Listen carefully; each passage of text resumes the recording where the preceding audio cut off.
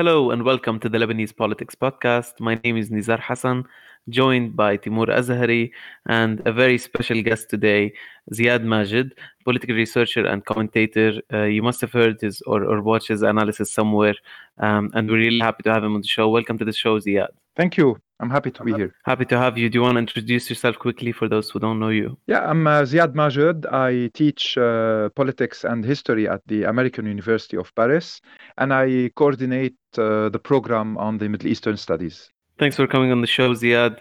We're very excited to have you, not only because we've been wanting to host you since, basically last year or the year we started the show, but also because we're passing through a very difficult time politically and a difficult time to make sense of with all what's happening and the different interests and regional forces that are at stake. So you've proven that you make it much easier for people to understand these political complications and dynamics. So it's great to have you. And today will be after we go over some news, we'll be focusing on the issue of political impunity in Lebanon and the role of the Syrian regime, the comeback of the Syrian regime, but also the influence in Lebanon and how it relates to different issues such as the port investigation or the political assassinations, etc. Before that, let's go over some news. Right. So this week, I mean, we really had two major events, and the first one was the beginning of the vaccine rollout. In the past couple of weeks, I mean, Lebanon has been in a lockdown for almost 2 months now. We've seen the vaccine rollout begin, and cases sort of stabilize around 2,000, and the lockdown is set to continue throughout March in some fashion. Now, when the vaccine rollout began, we had, if you recall, this issue of wasta and this issue of who gets to get the vaccine. And there were all of these reports that Lebanese officials had tried to secure the few tens of thousands of vaccines that came as the first batch for their entourages. This led to sort of public statements by World Bank officials. The World Bank is funding much of Lebanon's vaccines, where they basically pledged that there's going to be no wasta, which means no favoritism or no nepotism in the distribution of these vaccines. So how did it happen? Well, it's been a mixed start in that sense. There's a government platform, the Impact platform, which sort of provides data on the vaccine rollout and on various other issues as it relates to the pandemic in Lebanon.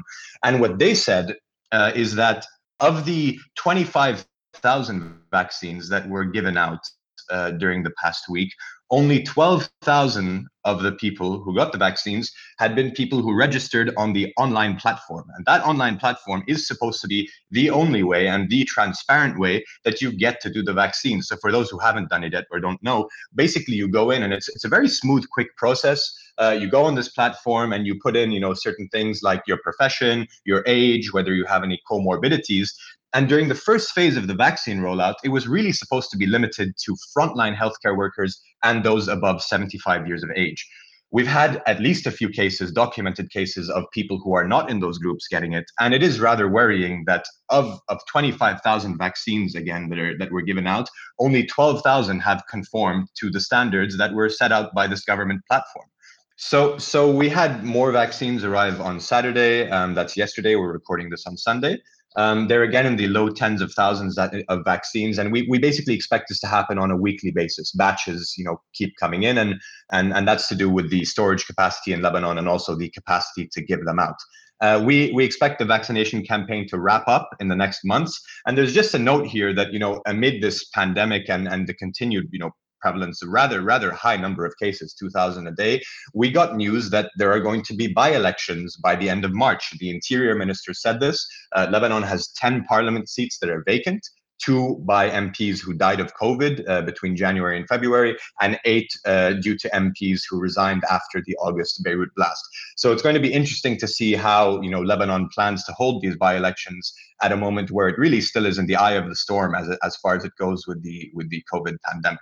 Yeah, and it will be interesting to see whether, depending on political potentials, whether these elections will be postponed or not. Because our politicians didn't have a problem postponing the elections a few times before when the politics weren't very suitable, or the general popular situation. So right now with the COVID-19 situation, but also with the hesitance of a lot of opposition and anti-establishment political groups to go into these by-elections.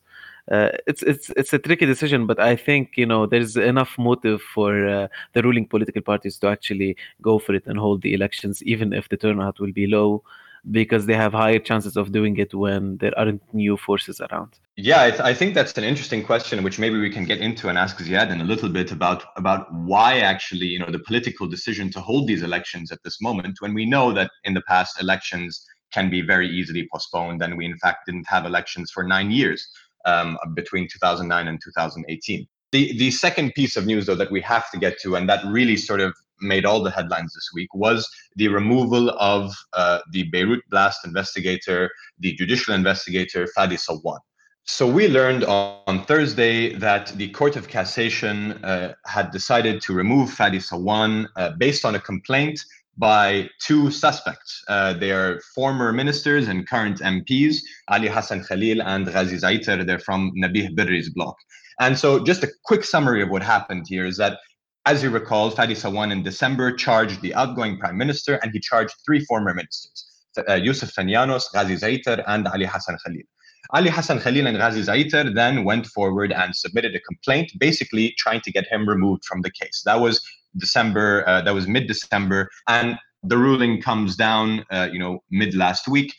Fadi Sawwan is removed, and it's sort of a pretext that raised a lot of eyebrows. The reasons given there were two main reasons. And one of the reasons was that Fadi Sawwan's house, his home in Ashrafiyeh, had been damaged by the blast. And many people found this sort of ludicrous because the Beirut blast was one of the largest non-nuclear explosions in history. It pretty much affected everybody in the country. And if you lived anywhere in Beirut, you probably had broken glass. You probably knew someone who was injured, and sadly, probably someone who died. And so this idea, or the reasoning in this judgment was that Fadi Sawwan was probably emotionally impacted by this and couldn't be impartial. And the second reason was that Fadi Sawwan had declared that he would not abide by the red lines of political immunity that politicians charged in the case have been so intent on keeping, maintaining as red lines. Yes, this whole thing was a bit confusing, right, Timur? Because on one hand, Sawan wasn't like the politically courageous judge who was, fighting everyone. Or I mean, he charged a couple of ministers and the prime minister. They didn't come for the interrogation, but still, like overall, he wasn't like the kind of political judge who was aligned with a certain political agenda or against a certain political agenda or politicians. In a sense, he was a bit disappointing to both sides, right? Disappointing to the ruling class for not being maybe co-opted enough, and disappointing to the anti-establishment movement for not being bold enough. So this, him being, sacked or removed from this position is a bit confusing for in that sense. That what are the lines that he did cross? And what are the lines that his successor will not be able to cross? Because I don't think that we know enough about that. It doesn't seem like we know enough why exactly they wanted someone to be removed, or what exactly are the lines that someone crossed or didn't. Yeah, I'd say the important point here, and the point that was also raised by legal experts like Nizar Saghiye, the head of the watchdog NGO, the Legal Agenda, was that this ruling clearly stated that Sawan was removed partially because he decided to go against the red lines, and so that sets a precedent for the new judge. Does the new judge then abide by these red lines because he's seen that the person before him was removed for going against those red lines? And so that is really the important question. People, legal experts like Saghiye have said that the new judge who was appointed, Tariq Bitar, is someone he's a young judge, he's competent, and he has a good reputation. He's a 46-year-old guy from Akkar. That's relatively young in Lebanese public administration, and he's been the head of the criminal court in Beirut since 2017. The important distinction there between him and Sawan is that Sawan was a military investigative judge. And Sawan had been part of several high-profile cases that many people in the sort of independent NGOs in Lebanon had questions about. Several of his rulings and his sort of decisions. There have not been similar questions raised about Tariq Bitar's conduct. But the point here again is is he could be, the greatest judge in the world, but will he abide by these red lines that seem to have been quite clearly set out for him? So many people had attacked Sawan over the course of his investigation in the past 6 months. We had, Speaker Nabih Berri, who basically dismissed a letter by Sawan that raised suspicions about a dozen officials. We had Hassan Diab, the outgoing prime minister, who refused to go to interrogation, as did the other three ministers. And we had various other politicians on different levels fighting Sawan tooth and nail whenever he tried to go against a particular official or call someone in or take a step that would go, sort of step over the bounds as what has been considered normal conduct in Lebanon's judiciary. And last week, we also had Nasrallah come into the fore and launch his own criticism of Sawan and his investigation. Indeed, it wasn't the first time that Nasrallah speaks about it, but this time he spoke about it very seriously, and he was clearly, calling on Sawan individually to either claim responsibility and do what Nasrallah is suggesting, or stepping inside. So what Nasrallah was saying was the army and the security forces have sent already their technical reports about the explosion to the judiciary. So why is the judiciary? And when you say judiciary, in this case, we mean investigative. He means investigative judge Fadi Sawan. Why has Sawan not released the results of these reports to the public? This was Nasrallah's main point. He has made before, but this time he was saying that this is the responsibility of the judiciary specifically, and not security forces. And Nasrallah's discourse about this was that people have been fed a lot of lies about what might have happened in the port, so they have the right to know the truth about it. And he said, and I quote here, the investigation is over, meaning, all of the things that we have to know about what happened, we already know. It's just about making them public. We can talk about that in a second. And then he also criticized Sawan indirectly in another way, not very indirectly actually. He said many people have approached Hezbollah asking about why the insurance companies haven't been paying compensations to the families affected by the blast. And he said that families are being made to sign contracts which waive 70% of their rights, like 70% of the amounts they should get according to the insurance policy, and conditions the other 30% by saying that if the results of the investigation about the port blast conclude that it's a terrorist or military attack, then you pay back the 30% to the insurance company because you don't have the right for it. And if they say it's otherwise, it's an accident or whatever, then you can keep the money. And anyway, Nasrallah spoke about this. It was basically, in my opinion, just a weird connection that he made, where he said that many people are suspicious why Sawan is not releasing the results, and insurance companies are waiting for these results to be revealed so that they know how much to pay people. And I found this whole thing a bit illogical. Like, the connection didn't make sense at all in my mind. But also, like, several news sites were publishing things about Sawan having an insurance policy for his apartment in Ashrafiyya, and how this proves that he's in bed with the insurance companies. I think this whole thing was a false alarm kind of. It was a bit illogical and naive, in my opinion. It was basically like a bit of a way to pave the way for people not to feel sorry about Sawan going away, in my opinion. But the main issue, regardless of the insurance thing, the main issue is that Nasrallah, in my opinion, is pushing too far in this investigation is over discourse, and saying that we need to tell people the truth because we already have it, while, or maybe because, investigative journalists are still finding more and more evidence and links about the Syrian regime's connection to the ammonium nitrate that existed in the port and that exploded. So this is, to me, the political question.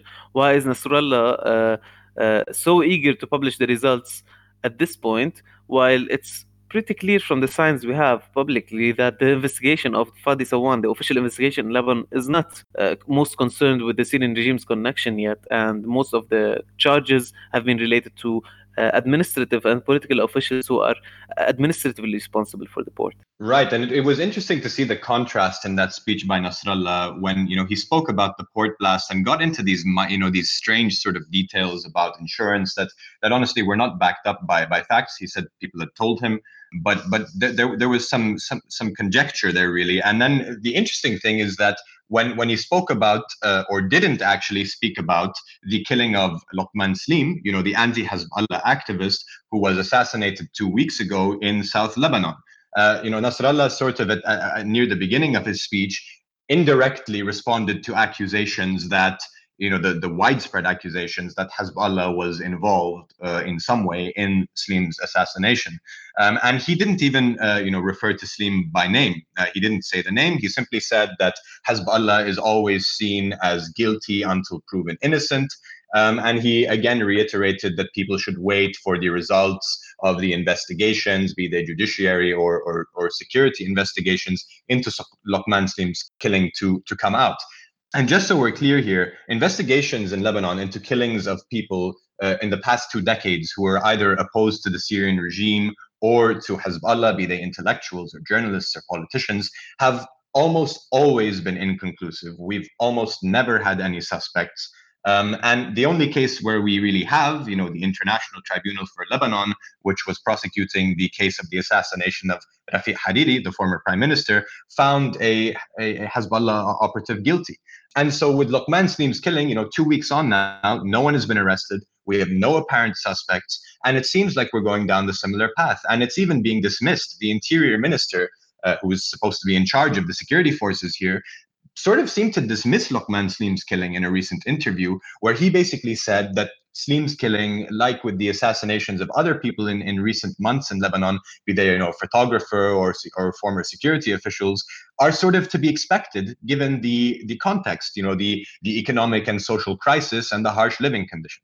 Yes, I mean that's a great talking point from an interior minister, to say you should just expect the people to be assassinated for political reasons since we're having some bad time as a country. But anyway, this whole story about Luqman Slim, about the whole the history of assassinations in Lebanon takes us to one major question. And this is where we're very happy to have Ziad to discuss this in depth and think about why in Lebanon there is no sort of political accountability for major political crimes, let alone for corruption and things like that, and bad policy and all of that. Just for big major political crimes that have been committed in the country, there hasn't been any accountability whatsoever. And as Timur said, there is a trend, there is some common denominator among many, if not most, of the people who are assassinated in the recent history of Lebanon, which is that they were anti-Syrian regime or had serious issues with Hezbollah. So what's your take on that?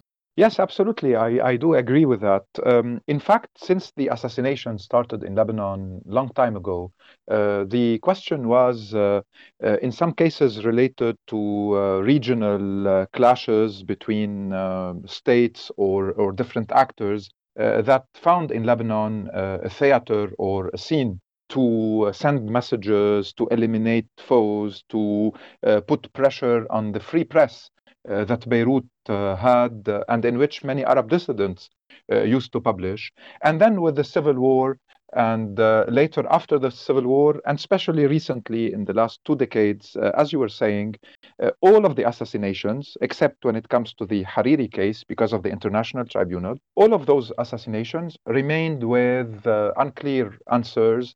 No one said clearly what did the investigation or the work of all those who followed the crime. Where did it lead? Who are the suspects? Who are those arrested? And what happened to them? So this impunity that has always protected criminals and always protected those who target their rivals or their critiques or journalists, intellectuals, created a situation in the country in which also the lack of independence of the judiciary, in which the confessional politics, and in recent years, the power of Hezbollah and its hegemony created a land with full impunity, with violence, and with similar rhetorics, either accusing Israel or imperialism, or asking people to wait until the investigation would point out the responsibilities. And of course, we never had those responsibilities clearly mentioned and stated in the work of the investigators. So when we speak about these types of events, these assassinations, there's often seemingly a conflation or even the Hezbollah and the Syrian regime sort of here are substituted for each other. They're sort of put on the same side entirely and seen as almost one and the same. Could you sort of just draw out a bit, what roles each of them play in Lebanon, and how they are sort of distinct from each other, and how they work in relation to each other? Yes, in fact, since Syria invaded Lebanon in 1976 under Hafez al-Assad, Assad father, there was a constant Syrian strategy in the country to create some balances, to create an equation in which local but also international actors would need the Syrian army to stay in Lebanon and would need the Assad regime to be the mediator and the preferred client in dealing with any kind of crisis and any kind of issues in which the Lebanese scene might be involved by force or by the dynamics of the conflict itself. So Syria played the role of a mediator between the US and the Eastern Bloc for some time, then between Saudi Arabia and Iran, then between Iran and France, between Iran and the US. And after the end of the civil war, Assad father imposed his full control with an American and Saudi blessing that covered the 90s. And it is only during that period, in fact, that assassinations, I cannot say disappeared, but at least political assassinations declined a lot, while during the civil war, Right. the Syrian regime, from the founding assassination, that is the one targeting Kamal Jumblat, throughout the assassinations of President-elect Bashir Jmayel, then the Mufti of the Republic Hassan Khalid, then the President-elect René Mawad, and in between a series of assassinations targeting intellectuals, journalists, politicians, and in many cases from the leftist camp of the war. All of that, in a way, ended in the 90s, and Syria inaugurated a new era in Lebanon.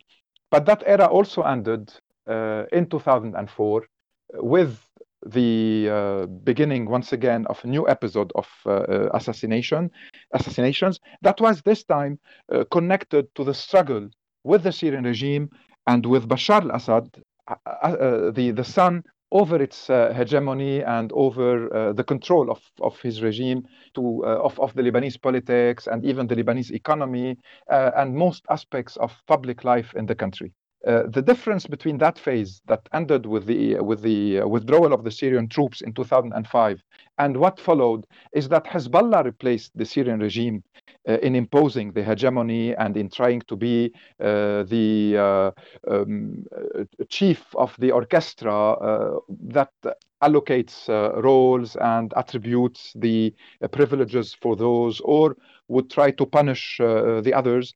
With a major difference is that while Syria remained in Lebanon with no social basis, with no confessional basis, but rather through instruments and through politicians, individual allies, some political parties who are forced to deal with it or who are manipulated by its security services. Hezbollah, however, has a very powerful social basis related to the Lebanese system itself, to the sectarian system. It is a Lebanese party, and it is an ideological party with organic ties with Iran. So I think that through Hezbollah, it is much more today an Iranian influence rather than Syrian. And the fact that they are allies makes the Syrian regime as well either ask or tries to bring itself into the Lebanese scene once again to show that not only it survived the Syrian revolution and then the Syrian conflict, but it is also playing once again regional roles that it used to play until 2005.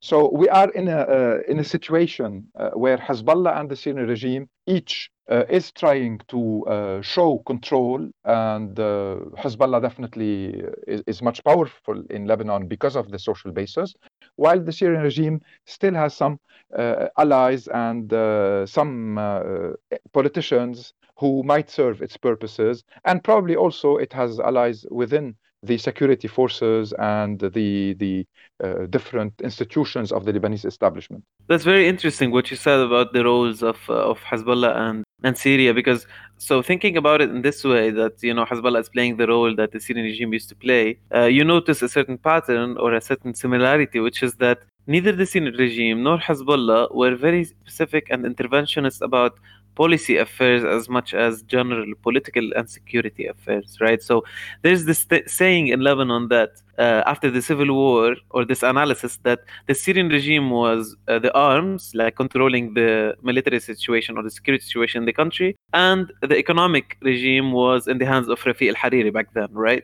And then after Rafi al-Hariri's assassination, which Syria is most widely blamed for, right? After this assassination, you have this situation where Hezbollah is basically controlling the security situation, and especially actually after the mini civil war that happened in May 2008, which is where Hezbollah said, okay, this country cannot do anything against my military interests. That was the moment where Hezbollah said, okay, they hit their hand on the table and they said, okay, our military presence dictates what happens up to a certain point in Lebanese politics and Lebanese decision making. But neither Hezbollah nor the Syrian regime were basically claiming responsibility for a wider political project that involves economic development or decentralization or social, nothing that basically mobilizes people apart from the general political message or political situation. Yeah. So why is Yes. that, in your opinion? Is it a way of basically escaping a side of responsibility, or what is it? I think there is a similarity between Hezbollah's management and Hafez al-Assad management rather than Bashar al-Assad management. What you said is about the kind of agreement that we will manage the security situation, we will control or will impose a certain stability while we don't want to deal with the economic challenges and with the economic policies. In fact, Hafez al-Assad did allow Rafi al-Hariri to carry on his economic project, the reconstruction, as long as there were some bribes to Syrian officials and Syrian officers, as long as there were some contracts that some Syrian businessmen could benefit from. So Hariri can do that. Hariri can also, due to his international and regional network, elaborate relations, establish contacts, as long as he's also considered an ally, or as long as he does not rebel against the Syrian strategic vision in the region, that is to keep everything on hold, not to be involved seriously in any negotiations if the interests of the Assad regime is not secured, and then to impose the stability through different means, either through symbolic violence or through physical violence, and to play one actor against the other. So Assad did that quite well. Hezbollah is also doing it, is trying to say that we're not involved in the administration, we're not involved in the economy, we're not involved in the financial policies and in the banking policies of the country. We're only involved in the either resistance against Israel or the protection of the country and its security. Bashar al-Assad did something else, in fact, and that's why he clashed with Hariri and with some tenors of the Lebanese political class, is because he wanted, and that is mainly because of the lack of experience, or if I want to use a metaphor, because he wanted to kill his father so that he can impose himself as the new president and the new governor in Lebanon, and he did it in Syria in a way as well. He wanted to control everything and to impose his will in all domains, including in getting more shares of the economy, in imposing some businessmen, some deals. He brought a new generation of politicians, and he supported the president Lahoud at the time in order to weaken those who were, during the time of his father, the most influential decision makers of the country. So Hezbollah is much more into the strategic management that Assad father imposed. But yes, in both cases, they don't have a serious project for the economy, for the political institutions. What they want is a statu quo, is a stability that will allow them to elaborate their regional plans, that will allow them to negotiate outside, or in the case of Hezbollah, to wait for Iran's negotiations over its nuclear file, over its ballistic missiles, over its regional role, and over its regional influence. in countries like Iraq, Syria, and Lebanon. And of course, we have also to say that Hezbollah is now in power in Lebanon, while the Syrian regime was extremely under pressure since it withdrew from the country, but also since the revolution and then the conflict happened there. And the fact that Hezbollah intervened in Syria itself to save the regime uh, and to be with the Iranian militias fighting there as well, gave Hezbollah a certain power in Syria and not only in Lebanon. And I can't see the relation between Bashar and Nasrallah, for instance, similar to the one between Assad's father and Nasrallah, where the father did preserve margins and had his political games and could use some other groups sometimes to create troubles for Hezbollah. He did it during the civil war while using the Amal movement, and then he agreed with the Iranians that Amal would be for the state and its administration, while Hezbollah will keep his arms and will remain devoted to the regional Iranian strategy, but with some limits as well. We remember in 1993 or 92, during the Arab-Israeli negotiations, when Hezbollah's supporters demonstrated against those negotiations, there were orders to open fire on them, and it was said that Assad's father approved that, or in fact sent a message that he would not tolerate any Iranian intervention in his management of the political affairs of Lebanon and Syria, as long as Iran is satisfied with the space that he left for Hezbollah in South Lebanon under Iranian orders or through Iranian strategy. So it was a much more complex situation. While today Hezbollah and the Syrian regime are probably equal in Syria, if I'm not exaggerating, and if we forget about Russia's major role.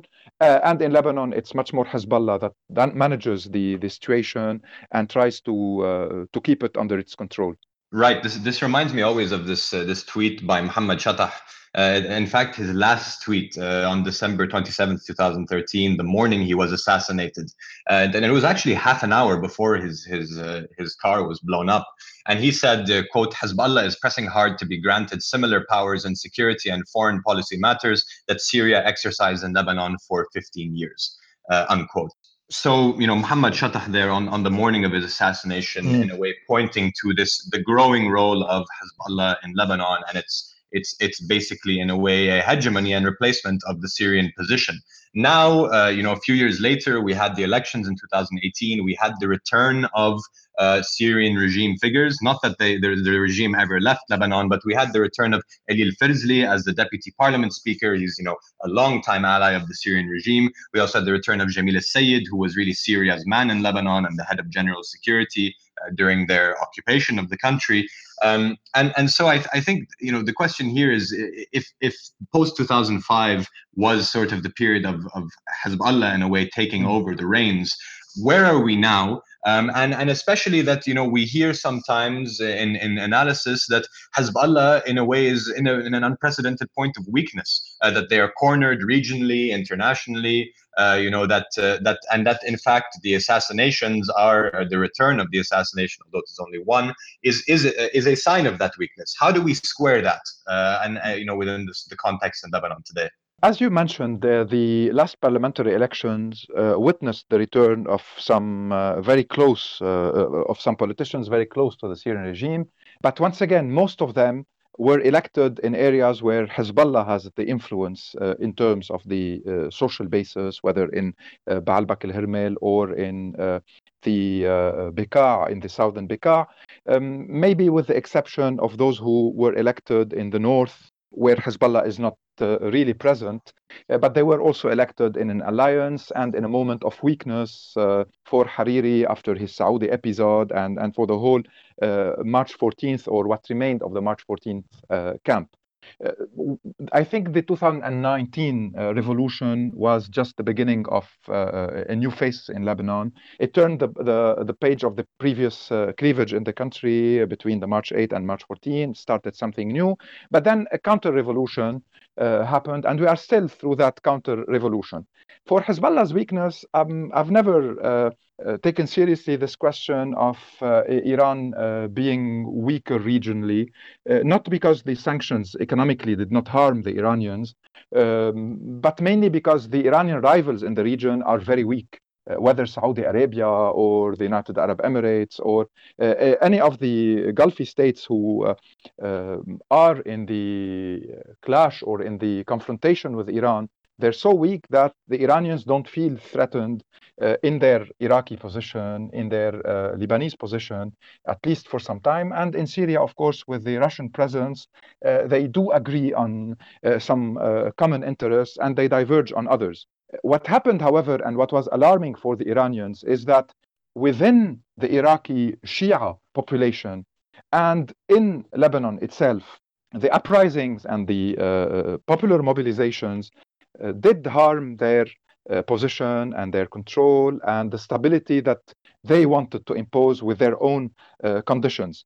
Does this explain the assassinations in Iraq? Would it explain the possible new phase of assassinations in Lebanon if the one targeting Luqman Slim was the beginning? I'm not sure because I think that the logic of the killers is not always related to whether they are weak or strong. It might have its own reason, and in totalitarian regimes and movements, they can kill when they are weak, they can kill when they are strong.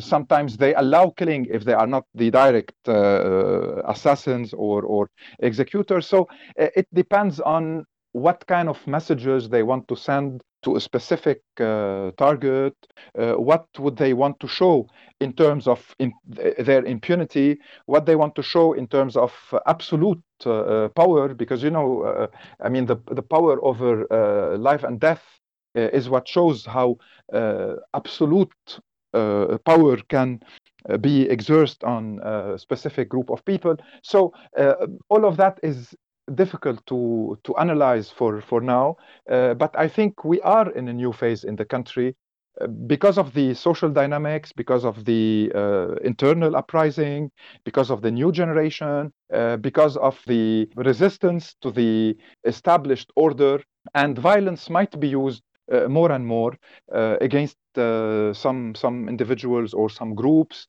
to impose fear again, or to send messages, or to connect the Lebanese scene with other scenes in the region.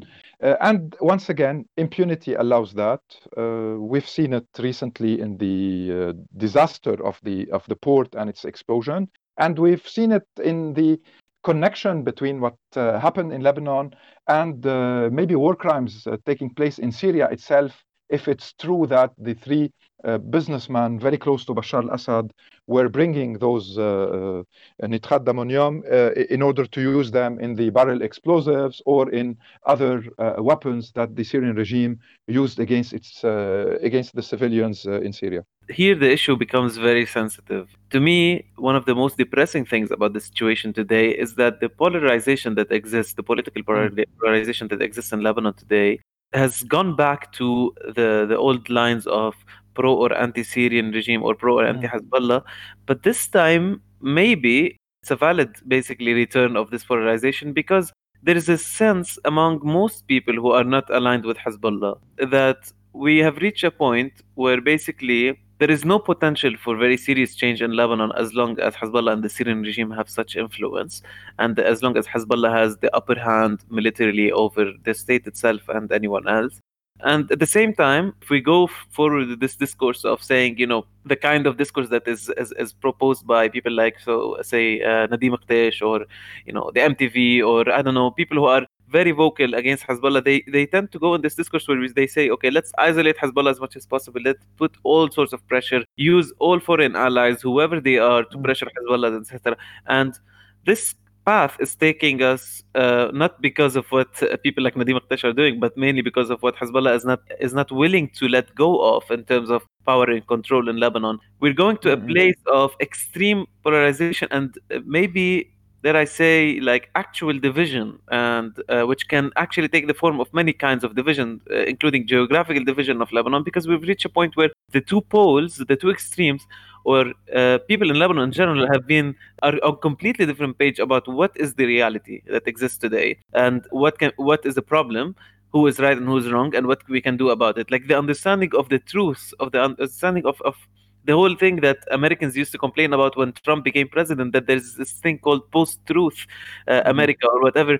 This is not obviously it's not an American phenomenon or not a new thing in politics and at all, actually, in my opinion. But here we see it as well in a very strong way, that the truth, the reality itself, is completely contested between people on the different political poles, and the situation is just depressing because there seems to be no way around it. What can be done to reduce Hezbollah's power?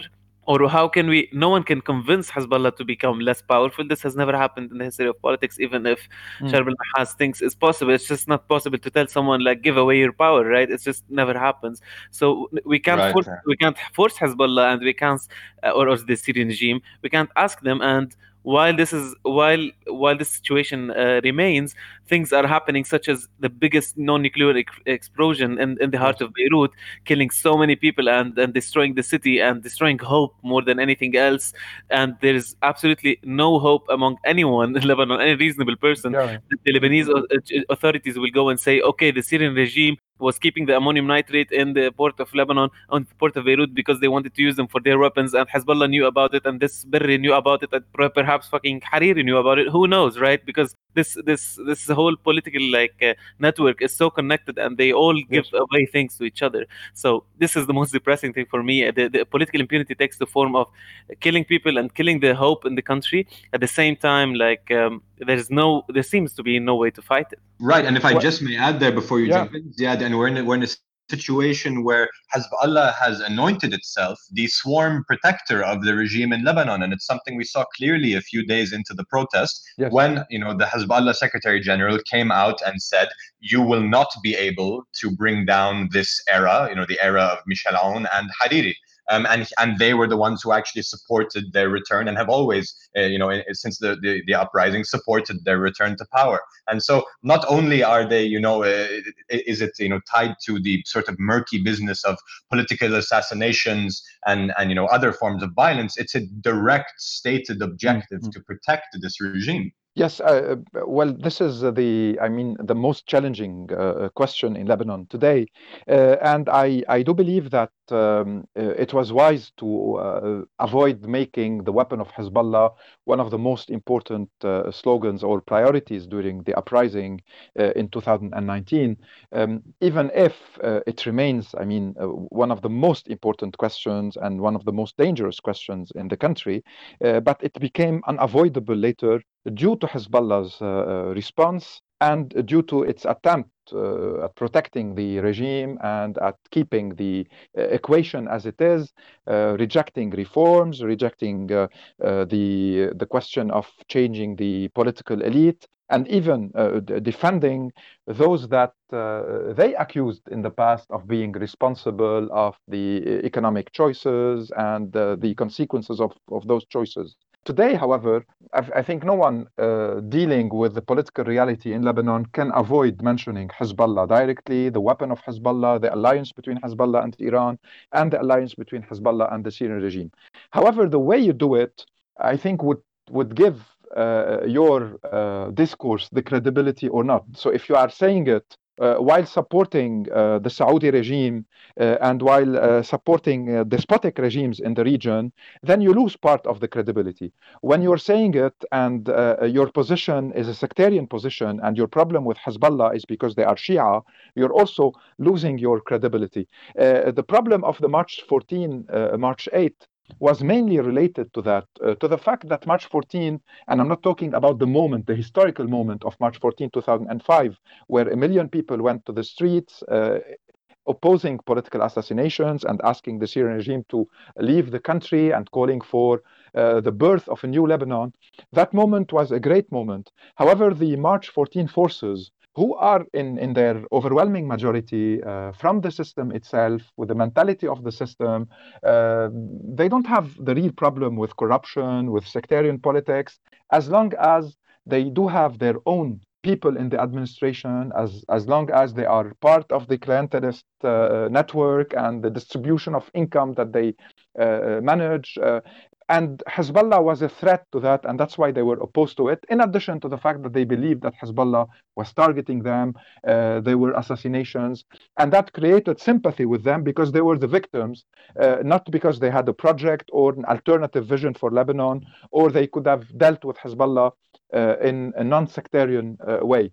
The challenge today is that we cannot avoid questioning Hezbollah's weapons and violence and regional alliances. But at the same time, this should not be the only question, because there are lots of other reforms and lots of other topics that people avoided dealing with in the past, from women's rights to racism, to the pressure that should be kept in the street on the banks and on the system in general, to the question of decentralization that could be a response to those who are talking about the de facto fragmentation of the territory and the division, the geographic division that you mentioned.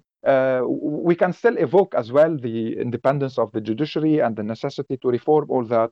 But to be very honest and realistic, with Hezbollah, there is no local choice. One should do his or her homework in order to maybe weaken the dynamics that allow Hezbollah to keep rising, meaning sectarian dynamics. One should keep promoting new ideas. What happened in 2019 as of October was great in that sense. New mobilizations in the streets, elections in the universities are showing that even if they are private universities mainly, are showing that there is something new emerging among the new generation in the country. So there are lots of things to be done, regardless of Hezbollah's power and hegemony and control.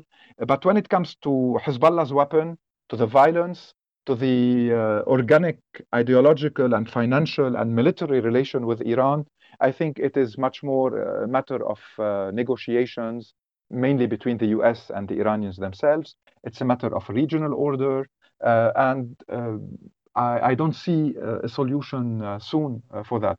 As for the Syrian regime itself, this is once again a question related to negotiations. What will Russia do?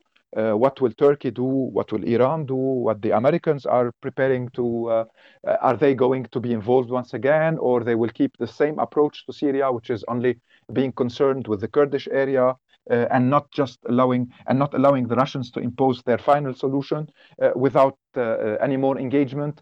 All of those are questions, and showing as well that the Syrian regime itself is a hostage of the game, of the conflict. And that's why I said previously, it is like Hezbollah in a way. They depend on Iran. They depend, in the Syrian case, on Russia. Without denying that they do have other tools and other possibilities, and that Hezbollah has as well a popularity among the Shia community that needs to be understood, analyzed, assessed. And as long as there are sectarian politics in the country, as long as those who are opposed to Hezbollah use sectarian language and discourse and metaphors, I don't see why Hezbollah will be weakened among its own community.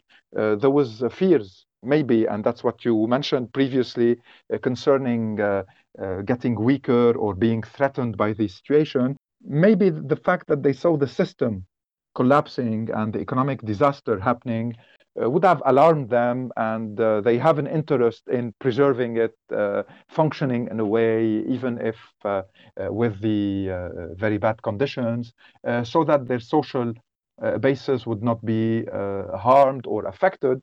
But they're beyond that now, I think. They are reconsidering the whole configuration of the situation in the country. They prefer to deal with the people that they know, even if they don't like Hariri and his allies. They want to keep Aoun as a president because he's weak, and they do decide the most important things. and they want a statu quo until in Tehran there is a new perception of the region based on the negotiations with America, based on the elections that Iran will witness, and based as well on what will happen in the Gulf. Now, in the Gulf, Saudi Arabia is under pressure because of Yemen and because of the Biden's administration new approach. And all of that will also have an impact on our miserable country. So, yes, there are reasons for being pessimistic, but let's use Gramsci, pessimism of the intellect, optimism of the will, as a principle or as a guiding principle for the next phase. Right. I mean, a lot of people have been very pessimistic, and the sort of the fall from 18 months ago, from that high peak of the uprising to today, is really quite something. Yes. And I've even been hearing in recent days and weeks this idea that try to fight in Lebanon, but don't give it too much, because in the end it will kill you. And people are sort of turning away. And so, even among the people in the diaspora, I remember the hopes and the pride of people in October, November, December 2019, and even January, February, before fatigue and before a new deception, and with the explosion in the port. I think many of those who are here say that we're lucky to be away. And that's what we also need to work on, to keep people mobilized and connected and interested in being engaged and committed for some political action in Lebanon.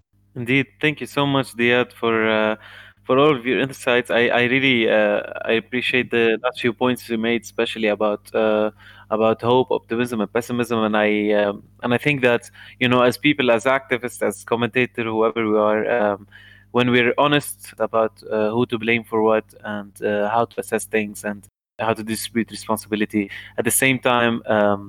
That when we're realistic about in our analysis and in our positioning, I think we will always and history will not stop, right? There will be a point where, like the thing we sensed, we felt on the evening on October 17, right? This moment of euphoria that finally there is something that's happening. This moment, it will not be the same, but some similar moment might happen in the future again, and it will actually definitely happen in the future again. And that moment requires us to be ready with discourse, with research, whatever we're doing, right? With the mobilization and organizing on the grassroots level to be able to, inflict change at that moment. So thank you so much, Ziad, for being with us on this podcast. I just want to say I really appreciate your presence, and we probably will have you again on this podcast sometime soon, because there are so many things we want to discuss with you. With great pleasure. I thank you so much for having me, and with pleasure and interest for any other opportunity as well. Yeah, thank you so much, Ziad. Honestly, thanks a lot. Thank you both, and I hope to see you soon in Beirut as well.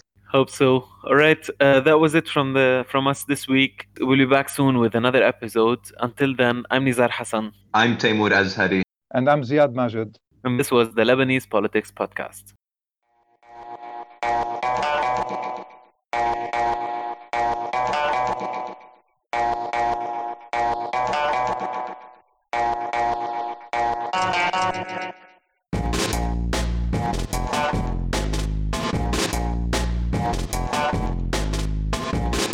The Lebanese Politics Podcast is brought to you by myself, Nizar Hassan, Benjamin Red, produced behind the scenes by Susan Wilson, and the music is by Omar El Fil.